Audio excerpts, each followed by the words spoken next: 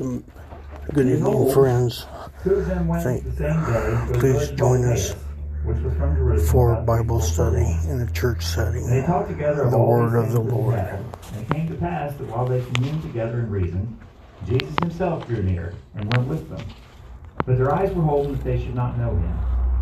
And he said unto them, What manner of communications are these that ye have? My name is William McLaughlin as an anchor and Doug as a Bible scholar. Art thou only a stranger in Jerusalem, and hast not known the things which are come to pass there in these days?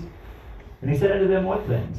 And they said unto him concerning Jesus of Nazareth, which was a prophet, mighty in deed and word before God and all the people, and how the chief priests and our rulers delivered him to be condemned to death, and crucified him. But we trusted that it had been he which should have redeemed Israel. And beside all this, today is the third day since these things were done. Now that same day referred to in verse 13, that was Resurrection Day. Arguably the greatest day of celebration the world has ever known. But these two followers of Christ weren't celebrating at all. They were in very deep sorrow. We only know one of their names, Cleopas, and there's varying theories as to who the other one was. Maybe Luke himself, since Luke wrote the book, or maybe Cleopas' wife, we just don't know. But for whatever reason, they were walking to this village of Emmaus, which was about 7 miles from Jerusalem. And then the risen Christ comes up the road, joins the conversation. Amen. Now, at the beginning of this chapter, you can see what the problem really was here. Jesus had been crucified 3 days before, and the women who had come with Jesus from Galilee had bought and prepared the very expensive spices and things to give Jesus a proper Jewish burial. But they waited till the Sabbath day was over, of course. They waited till Sunday morning to come to the tomb, and of course when they got there, he wasn't there. But the angels were there and announced to him that he was risen. The Expositor's Bible notes that the very fact that they went to the great expense and the great effort of all this preparation for his burial shows us they didn't really believe that he was going to rise from the dead. The problem was unbelief. And so these two people on the Emmaus Road were devastated by what had happened. It's interesting, though, in their great sorrow, Jesus still came to them. Matthew Henry says this, Christ's disciples are often sad and sorrowful, even when they have reason to rejoice, for through weakness of their faith they cannot take the comfort offered to them. Though Christ has entered into his state of exaltation, yet he notices the sorrows of his disciples and is afflicted in their afflictions. We know that he made several appearances like this to the disciples, to Mary, to others, after this same fashion. Even when he finds us in unbelief, the Lord's great big heart still feels the sorrow that we feel, and he still responds. And so, still not recognizing Jesus, they continue their story. Look, verse 22.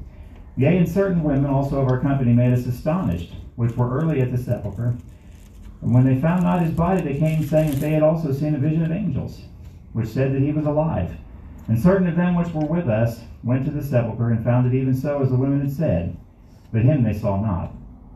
Then he said unto them, O fools, and slow of heart to believe all the prophets have spoken. Ought not Christ to have suffered these things, and to enter into his glory? And beginning at Moses and all the prophets, he expounded unto them in all the scriptures the things concerning himself. So here we see these two people had heard the account of the women that saw the angels at the tomb, yet they just couldn't believe it. Now, we know that this particular story has a happy ending. Jesus does go on, he teaches them about the prophecies about him, and no doubt he brought them right up to the very moment where they were in the fulfillment of them. And then they sat down, it goes on to say they sat down and ate dinner, and then Jesus revealed himself to him, so though they really know now that he's alive. But we want to notice something for our study tonight. In verse 21 they say this, But we trusted that it had been he which should have redeemed Israel. This is why they were so troubled. They thought Jesus was the one, the Messiah, that had been predicted by Moses and pretty much every other prophet all the way through the whole Old Testament, at least in one way or another. They thought he was the one that had promised, the one that was coming, but Rome crucified him. And remember, they didn't believe he was going to arise. When he died, so did their hope for the nation. Of course, Jesus really was the one they had waited for.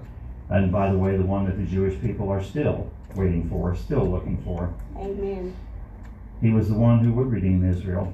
But they're not speaking here of redeeming and redemption like we think of it as the salvation of an individual soul. They were looking for redemption for the nation. They were looking for somebody to conquer Rome and overthrow the oppression of the Roman Empire and restore Israel to her former glory.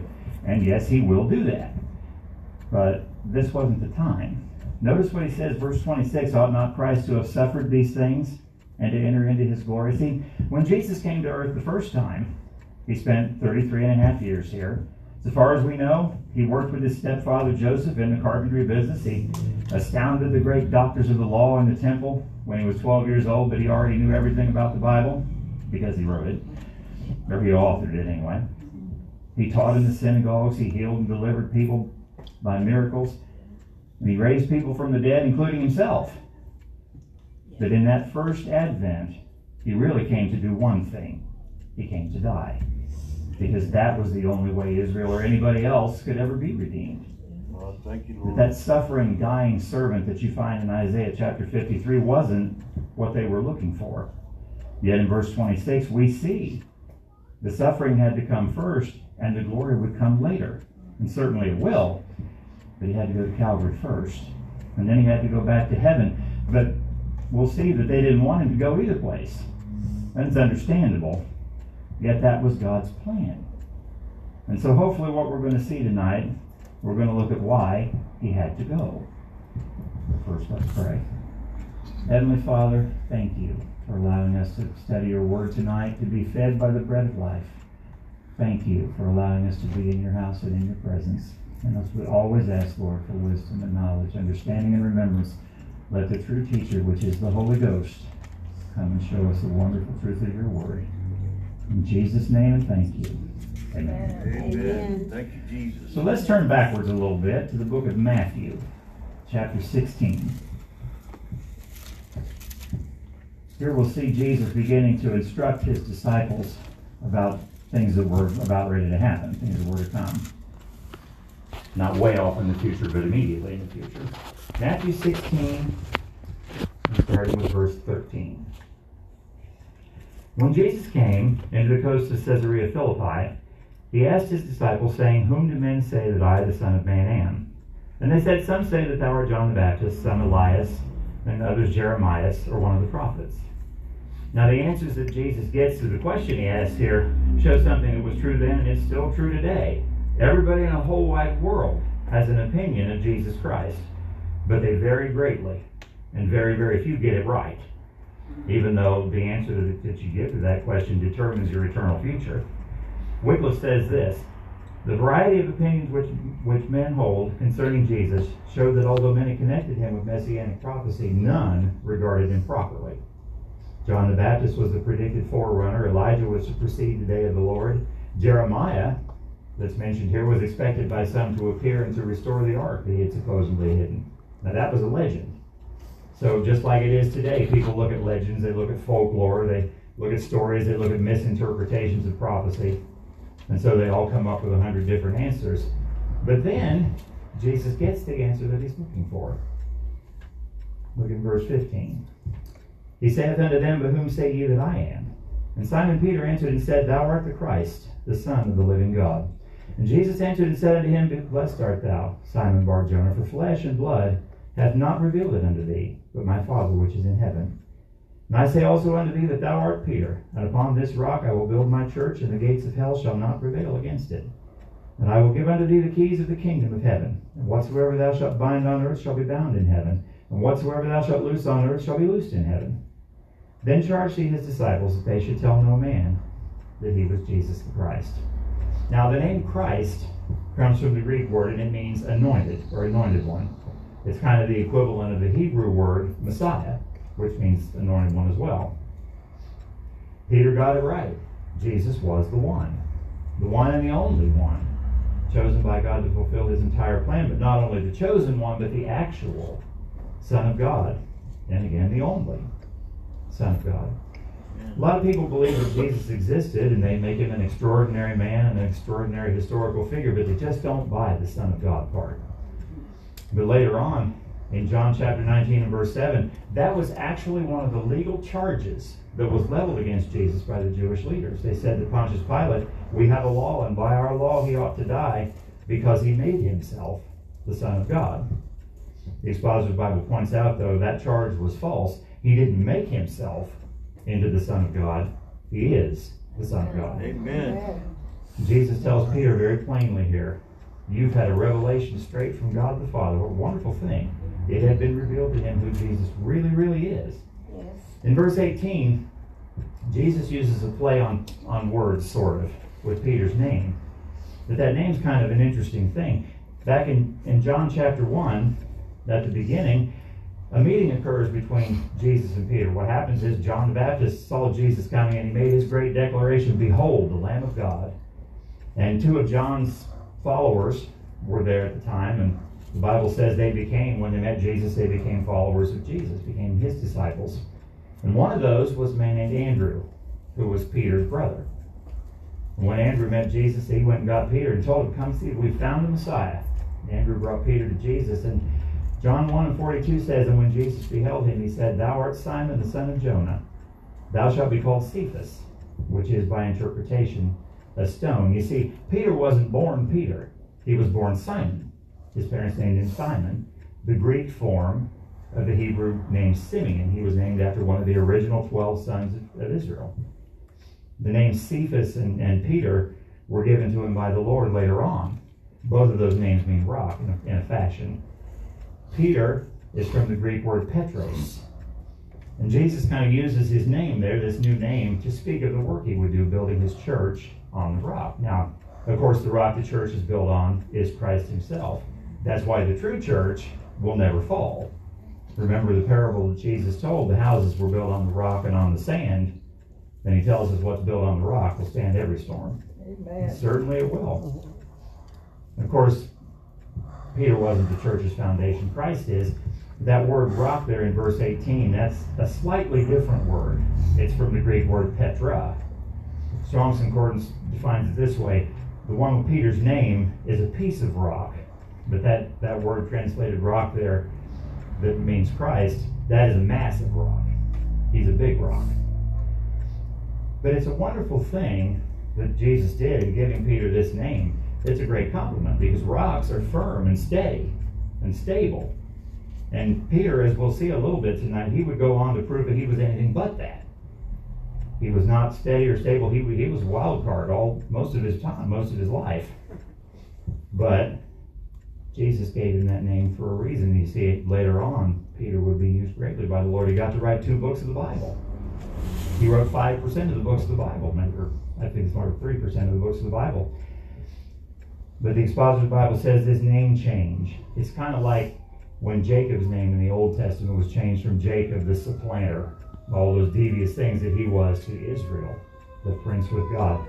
The name change shows what Jesus can do in a life, can totally recreate it. The gates of hell that are mentioned there refers to the power of death. The word hell is the Greek word Hades. We've all heard that. The abode of the dead, if you will. The gate or the entrance to that world is death. But the power of death couldn't prevail against Christ. Death is the result of sin, and he had no sin. He subjected himself to death in our behalf, but it never had any hold on him, which was proved by the fact that he arose from the dead. But remember, his resurrection was only the very first one. 1 Corinthians 15, 22 and 23 says this, for as in Adam all die, even so in Christ shall all be made alive. But every man in his own order, Christ the first fruits, afterward they which are Christ's at his coming. Because he lives, we will live also. Death is not going to win. Its power can't prevail against Christ, and it can't prevail against his church. Wycliffe says keys to the kingdom, their keys represent the authority to open doors. That's what you do with a key. In this case, the door to the kingdom of God. It would be Peter who on the day of Pentecost would open it for the Jewish people as he preached to them the first sermon on the day of Pentecost. And later on to the Gentiles, because it was Peter also that preached to Cornelius the centurion, who was the first Gentile to get saved. And then we also see that those keys are given to all believers now. Not just Peter anymore, but all believers now, as well as the authority that's spoken of in verse 19 there, the binding and loosing. But we do have to realize that authority doesn't mean that we're anything. We've just been given the privilege to use the name of Jesus. That's where the authority is. In verse 20, it kind of seems an odd thing. Jesus tells them not to tell anybody else that he was Christ or the Anointed One. Later, of course, they were instructed to tell the world, and so they did. But at this time, he had been rejected by the nation, so they wouldn't announce him any further until the day of Pentecost. But what great things Jesus was telling Peter here. He was praising him and telling him, man, you got a great revelation. And then almost immediately, everything kind of goes south. Look at verse 21. From that time forth began Jesus to show unto his disciples how that he must go unto Jerusalem and suffer many things of the elders and chief priests and scribes, and be killed and be raised again the third day. Then Peter took him and began to rebuke him, saying, Be it far from thee, Lord, this shall not be unto thee. But he turned and said unto Peter, Get thee behind me, Satan. Thou art an offense unto me, for thou savorest not the things that be of God, but those that be of man. Jesus knows what's about to happen, and he's trying to prepare his disciples for it. This shows his incredible love for them. Facing what he was facing, his concern was for them. And he knew this wouldn't be well received. They didn't understand. Remember, they weren't looking for the suffering Messiah. They wanted the conquering one. And Peter, just as in the last passage, Peter was the first one to jump right up and spoke, and he meant what he said. Peter was seriously determined Jesus was not going to suffer and die. And we'll see momentarily that he acts on the statement he made here. But notice the strong terms that Jesus answers Peter with. It must have shocked Peter, all of a sudden, to turn around and say that to him, and probably shocked the other disciples too. But he said what he said for a reason. Let's turn over a little back to the book of Luke, chapter 4. And we'll kind of see that. A little more turning tonight, I think, than we're used to. But Luke chapter 4. Now in this chapter, this is at the beginning of Christ's ministry, and Jesus was led, the Bible says, by the Holy Spirit into the wilderness where Satan would tempt him for 40 days. 40, of course, is the Bible number of testing and probation. Jesus passed the test completely, whereas men generally fail it completely. But we want to see one of the things that he was tempted with in particular. Luke 4, and look at verse 5. And the devil, taking him up into an high mountain, showed unto him all the kingdoms of the world in a moment of time. And the devil said unto him, All this power will I give thee, and the glory of them, for that is delivered unto me. And to whomsoever I will I give it. If thou therefore wilt worship me, all will be thine. Now, Satan is the prince of the power of the air. He is the prince of this world. And since Adam and Eve fell to sin, and he certainly does have control over the vast majority of the people in the world. Everybody who's not born again. Yeah. But Wycliffe points out the deception of this promise. You could rule the world if you worship me. The very fact of him having to worship Satan to get the world would mean that Satan was really in charge. It's the same lie that Satan told Adam and Eve in the garden, and it's the same lie he still tells people today. Satan still promises people riches and fame and power, and he can deliver that. But those who would have the world at their feet have to bow at his feet to get it. That's right. It's a deception. But there was something really far more nefarious here going on than just this promise, this lie. What Satan was really trying to do here was to get Jesus to take the kingdom without going to the cross. You can rule the world and you don't have to die, I'll give it to you. He was trying to get Jesus to bypass the will of God. Now remember, Jesus is God, and he never stopped being God. Therefore, he's already the ruler of the universe. He didn't need anybody to give that to him. But the fact that he is the sovereign ruler of the universe does not and cannot save anybody. For that, he had to go to the cross. That was the true temptation here, to avoid that suffering. So notice what Jesus tells in verse 8. And Jesus answered and said unto him, Get thee behind me, Satan, for it is written, Thou shalt worship the Lord thy God, and him only shalt thou serve. Word for word, exactly what he told Peter. And the reason for that is because Peter had suggested the very same thing. Don't they not go to the cross? Peter's motivation would have been way different from Satan's, of course. Peter was probably speaking from his love for Christ, that he didn't want to lose him. None of the disciples did. Nonetheless, suggesting that he not go to Calvary was serious enough. I mean, that's the violation of the whole plan of God. So it was serious enough that Jesus had to make that point very clearly, and that's why he said what he said to Peter. A lot of people today still have the same problem. We used to call them modernists. The modernist church still downplays the cross. They still would rather talk about love or unity or prosperity or whatever else. But the fact is, a crossless church is a false religion. So let's go back over to Matthew, now to chapter 26. Matthew chapter 26. This is after the last Passover meal, just before Jesus was crucified. Matthew 26. Look at verse 31. Then Jesus saith unto them, All ye shall be offended because of me this night. For it is written, I will smite the shepherd, and the sheep of the flock shall be scattered abroad. But after I am risen again, I will go before you into Galilee. Peter answered and said unto him, Though all men shall be offended because of thee, yet will I never be offended. Jesus said unto him, Verily I say unto thee that this night, before the cock crow, thou shalt deny me thrice. Peter said unto him, Though I should die with thee, yet will I not deny thee. Likewise so said all the disciples. That prophecy in verse 31 is from the book of Zechariah, chapter 13 and verse 7. That here again the Lord tells him plainly he will be smitten, referring to the crucifixion, and that he would rise again. But still they couldn't accept either. And Peter, as usual, is the one that speaks right up. I'll never be offended. I'll go with you even to death. And notice they all joined Peter. They all were thinking the same thing. George Williams says, we see in verse 31 they would forsake him.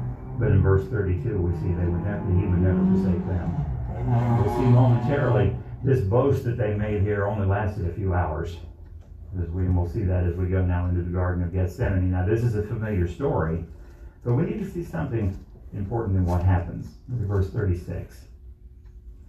Then cometh Jesus with them unto a place called Gethsemane, and saith unto the disciples, Sit ye here, while I go and pray yonder.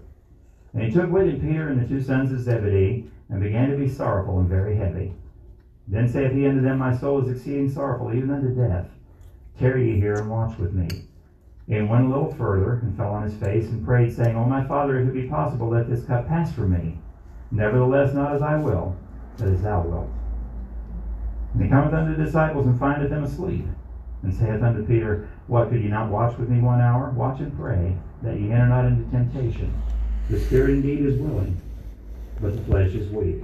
Now, as we said, Jesus never stopped being God, but in his earthly ministry, he put aside the privileges and the power of that while he was here. What he did at Calvary, he did as a man. It had to be that way because he was dying for man. And so as a man, he goes off alone to pray, knowing full well what's about to happen.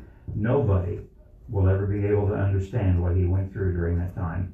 Amen. Luke's gospel says that an angel was dispatched from heaven to strengthen him during that time. He might not have been able to make it through it otherwise. Amen. But in verse 40 there we see the boast of the disciples begin to fall apart. A minute ago they were going to die with him. Now they can't even stay awake. This shows us the great principle, though, that in our flesh, in our own ability, we can do nothing at all. That's right. The Expositor's Bible says the temptation they're warned of here is the one that would come in just a matter of minutes. They would be tempted to forsake the Lord, and they would all fail. Look at verse 42. He went away again the second time and prayed, O my Father, if this cup may not pass away from me, except I drink it, thy will be done. And he came and found them asleep again, for their eyes were heavy. And he left them and went away again and prayed the third time, saying the same words. Then cometh he to his disciples and saith unto them, Sleep on now and take your rest. Behold, the hour is at hand, and the Son of Man is betrayed into the hands of sinners. Rise, let us be going. Behold, he is at hand that doth betray me. Notice in verse 39, he asks if it were possible, let the cup pass from him. By verse 42, that part of the request was gone, and he's just saying, if it can't be any other way, then thy will be done. Matthew Henry says that Adam rebelled against God's will in a garden. Christ surrendered to God's will in a garden.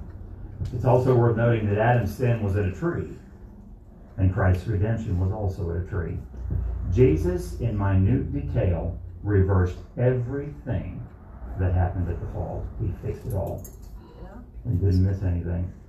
But we see here, Jesus surrendered completely to God's will. Amen. And our title tonight is Why He Had to Go, but it's in reference to what had to happen for God's plan to be fulfilled. This is not to say that Jesus didn't have any choice in the matter.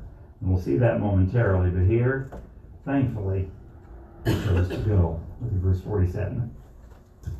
And while he yet spake, lo, Judas, one of the 12, came, and with him a great multitude with swords and staves from the chief priests and elders of the people. Now he that betrayed him gave them a sign, saying, Whomsoever I shall kiss, that same is he. Hold him fast. And forthwith he came to Jesus and said, Hail, Master, and kissed him. And Jesus said unto him, Friend, wherefore art thou come? Then came they and laid hands on Jesus and took him. And behold, one of them which were with Jesus stretched out his hand and drew a sword, and struck a servant of the high priest, and smote off his ear. Now, here's the betrayal that Jesus spoke of in verse 46. Judas turned him in. We all know that. But one of the disciples tries to fight. Now, all four of the Gospels record this part of the story, and from the other accounts, we can get more detail about it. John tells us the man's name who lost his ear there was Malchus, and it also tells us that Peter was the one who had the sword. But Luke also shows us that Peter wasn't alone in his sentiment. When Judas and them came, Luke records that all the disciples, not just Peter, had said to the Lord, Shall we smite with the sword? They were all thinking to fight. Peter was just the one who went ahead and tried. Notice he's always the one that jumps right in. But he was still thinking the same way as before when Jesus rebuked him. He was still, I'm not going to let this happen to you. They still didn't understand. Jesus will address that in a moment, but there's one more thing to notice. Luke's account tells us, and I think he's the only one that records this, Jesus healed Malchus's ear. It shows us something amazing about the Lord and what he came to do. Malchus was among the mob that came to arrest Jesus, and make no mistake, they were out to see him dead. Yet Jesus turned around and healed him. This shows us God's love for his enemies. His last miracle before his death was performed for somebody who came with a mob to try to kill him. And that was the same love that claimed Calvary. All men, the Bible says, are sinners. All men were in rebellion and were God's enemy. Yet his purpose was to heal, not to destroy. In verse 52. Then said Jesus unto him, Put up thy sword again into his place, for all they that take the sword shall perish with the sword. Thinkest thou that I cannot now pray to my Father, and he shall presently give me more than 12 legions of angels? So again, Jesus has to address Peter's folly, or the disciples' folly, and they were still thinking and acting in the flesh, which can't ever accomplish anything good. Jesus would not sanction violence from them, nor did he require their help. Consider for a moment what he says in verse 53. A legion was a unit of the Roman army. It was made up of 6,000 soldiers. So if you do the math, what Jesus is saying here, that at his request, more than 72,000 angels would be dispatched from heaven, and they would have had drawn swords, and they'd have been ready for war. 2 Kings 19 tells us the story, one of my favorites, the story of the siege of Jerusalem by the Assyrian army back in the days of good King Hezekiah. They came against Jerusalem, and Hezekiah knew what to do. He prayed, and the Lord answered him. The Bible records, and most of you know this story, God sent an angel, one angel, and that angel came and killed 185,000 troops in one night. So what could 72,000 angels do? It's my belief that if he had called for them, they would have wiped the Roman Empire off the map to get him out of there. We've spoken tonight of Jesus' love for his disciples and his love for his enemies. Here is his love for us. He could have stopped this at any time, but he didn't. Verse 54. But how then shall the scriptures be fulfilled that thus it must be? In the same hour said Jesus to the multitudes, Are ye come out as a thief with swords and staves for to take me? I sat daily with you teaching in the temple, and ye laid no hold on me. But all this was done that the scriptures of the prophets might be fulfilled. Then all the disciples forsook him and fled. There we see in verse 56, there came the temptation for the disciples to forsake him, and they all failed. Ending this great boast that they made earlier, but Here we also see the reason that he continued, that he had to go. The scriptures had to be fulfilled. He had to go if all the word of God, the prophecies, and God's plan were going to be fulfilled. So let's turn a little further over to the book of John, chapter 13.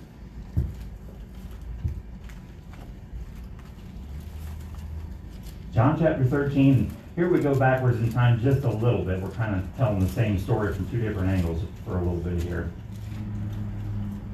At the same time that Jesus was trying to prepare his disciples for his going to the cross, he also began to tell them of his going away again after that. Chapter 13 here records the last Passover feast that Jesus would observe with the disciples, and really that was the last Passover that was sanctioned under the Mosaic law, because the next day Jesus fulfilled the Passover feast.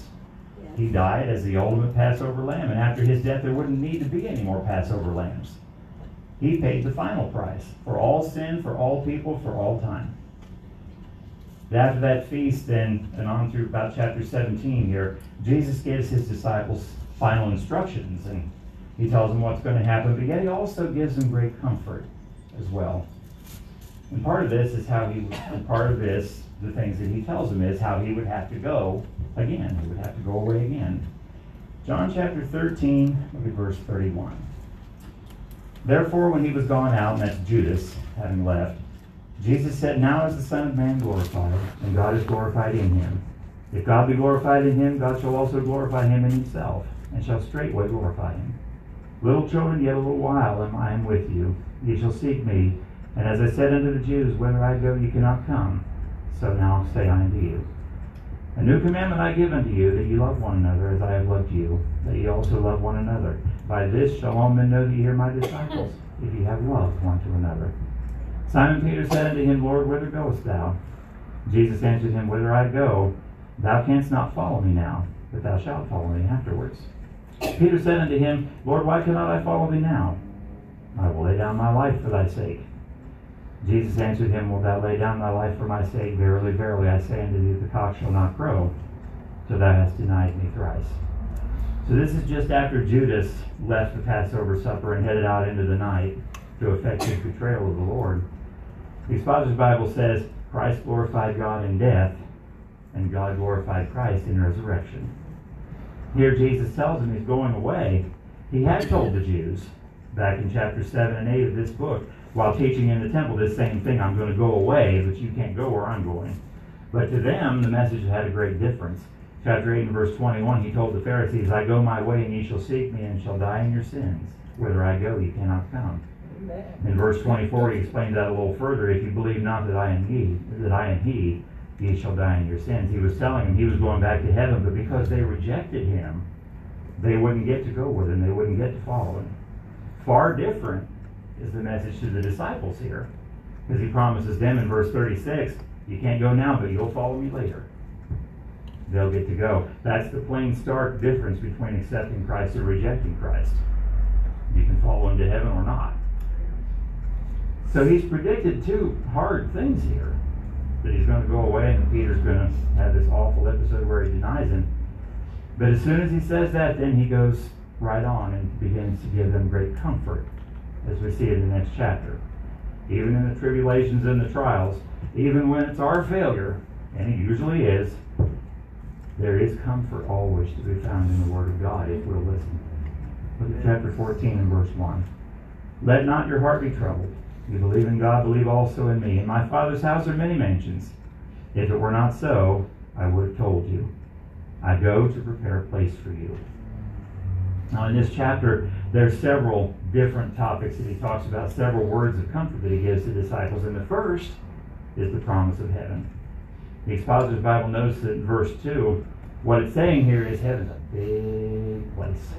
So big it's beyond our ability to even comprehend it, but it's fun to imagine. Every saint who has ever lived, from Abel in the book of Genesis all the way to the last saint to get saved during the tribulation time, has his own dwelling place there. Don't know what it's going to look like, but Jesus himself is the architect of it. He is personally preparing this place for us. Amen. And that statement there, "if it were not so, I would have told you," that emphasizes it. That makes it a personal guarantee It is there waiting. But then it gets even better. And if I go to prepare a place for you, I will come again and receive you unto myself, that where I am, there ye may be also. And whither I go, ye know, and the way ye know. And here, of course, he's speaking of the rapture of the church. He had to go away to prepare the place.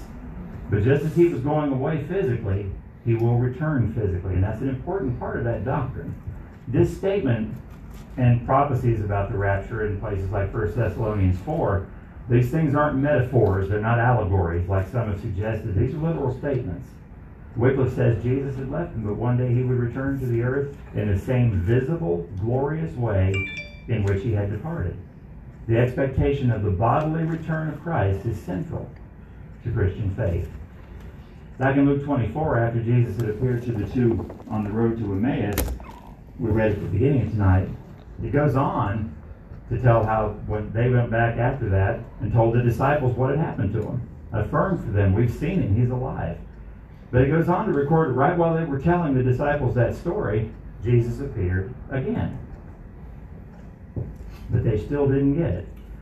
Chapter 24, 37 to 40 says this, but they were terrified and affrighted, and supposed that they had seen a spirit.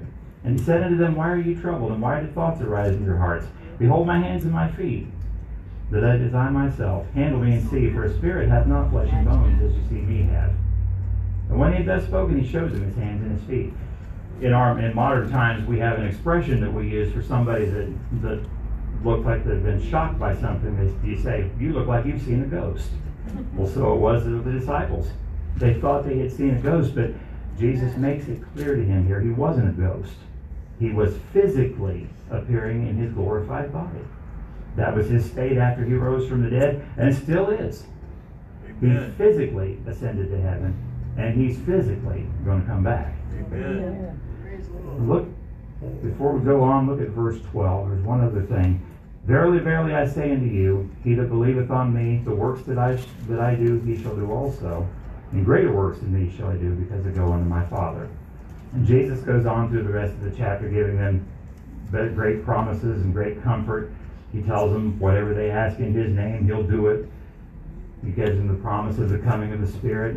And finally, the promise of his peace. Look down to verse 27. Peace I leave with you, my peace I give unto you. Not as the world giveth, give I unto you. Let not your heart be troubled, neither let it be afraid. Ye have heard how I said unto you, I go away and come again unto you. If you loved me, ye would rejoice, because I said I go unto the Father, for my Father is greater than I. And now I have told you before it come to pass, that when it is come to pass, ye might believe. Notice this chapter kind of closes the same way it began. Let not your heart be troubled. The peace that he gave to them would transcend anything the world could have to offer. It isn't just a temporary thing. For the good times, his peace would be deep in their hearts and can be deep in ours. That would carry them through everything that was to come. So he had to go to prepare the place for us. And we want to look at one more reason. Turn over maybe just one page to chapter 16. Chapter 16 and verse 1. These things have I spoken unto you, that ye should not be offended. They shall put you out of the synagogues. Yea, the time cometh that whosoever killeth you will think that he doeth God a service. And these things will they do unto you, because they have not known the Father, nor me. But these things have I told you, that when the time shall come, ye may remember that I told you of them. And these things I said not unto you at the beginning, because I was with you. But now I go my way unto him that sent me. And none of you asketh me, whither goest thou? Here Jesus really doesn't mince any words. He's telling them there's going to be rough times ahead, and certainly there were. History tells us all of the disciples except John died as martyrs for the Lord. Only John died of old age. And he hadn't told them all these things earlier because he was still there, but now they needed to know because he was going to leave. Back in chapters 13 and 14, they had asked him, where are you going, Lord? Now they weren't asking that anymore. The Expositor's Bible says this is because now they were beginning to understand. Now he's explained this all to them. Yet they were still very sorry at the prospect of what he's told them, and understandably so. But there's another reason. You see, he had to go. Look at verse 6. Because I have said these things unto you, sorrow hath filled your heart. Nevertheless, I tell you the truth, it is expedient for you that I go away. For if I go not away, the Comforter will not come unto you. But if I depart, I will send him unto you. Jesus' earthly ministry was meant to have an end. He had accomplished everything that he was sent to do. And so he would return to his Father and start building that place for us. But the end of Jesus' earthly ministry would be followed by the ministry of the Comforter, the Holy Spirit, who would come in a whole new way than he had in the Old Testament. He reproves and convicts the world of sin, the Bible says. It's the Spirit that convicts the sinner and draws him to Christ. He guides the believer into the truth of the Word. He glorifies Christ. And this promise began to be fulfilled on the day of Pentecost, and it continues still today. Jesus never did stop baptizing believers in the Holy Ghost. But what a difference that made. Turn over to chapter 20. Now this, where we're reading now, takes place in the evening on Resurrection Day. Chapter 20 and verse 19. Then the same day at evening, being the first day of the week, when the doors were shut where the disciples were assembled for fear of the Jews, came Jesus and stood in the midst and saith unto them, Peace be unto you. And when he had so said, he showed unto them his hands and his side. Then were the disciples glad when they saw the Lord. Then Jesus said unto them again, Peace be unto you. As my Father has sent me, even so send I you. And when he had said this, he breathed on them and said unto them, Receive ye the Holy Ghost. Now this is likely the same appearance that we talked about before when the two came back from Emmaus. We're telling the disciples that it may be the very same appearance. But notice two things here. First, the doors are shut. They're sequestered away in this room for fear. And notice when Jesus appears, he says the same thing to them as he did in chapter 14, Peace be unto you. And then again in verse 22, we see the promise of the Spirit coming. Now, let's turn over to Acts 2 and see the fulfillment of the promise. Now, we know this story. Every good Pentecostal knows what happens in Acts chapter 2.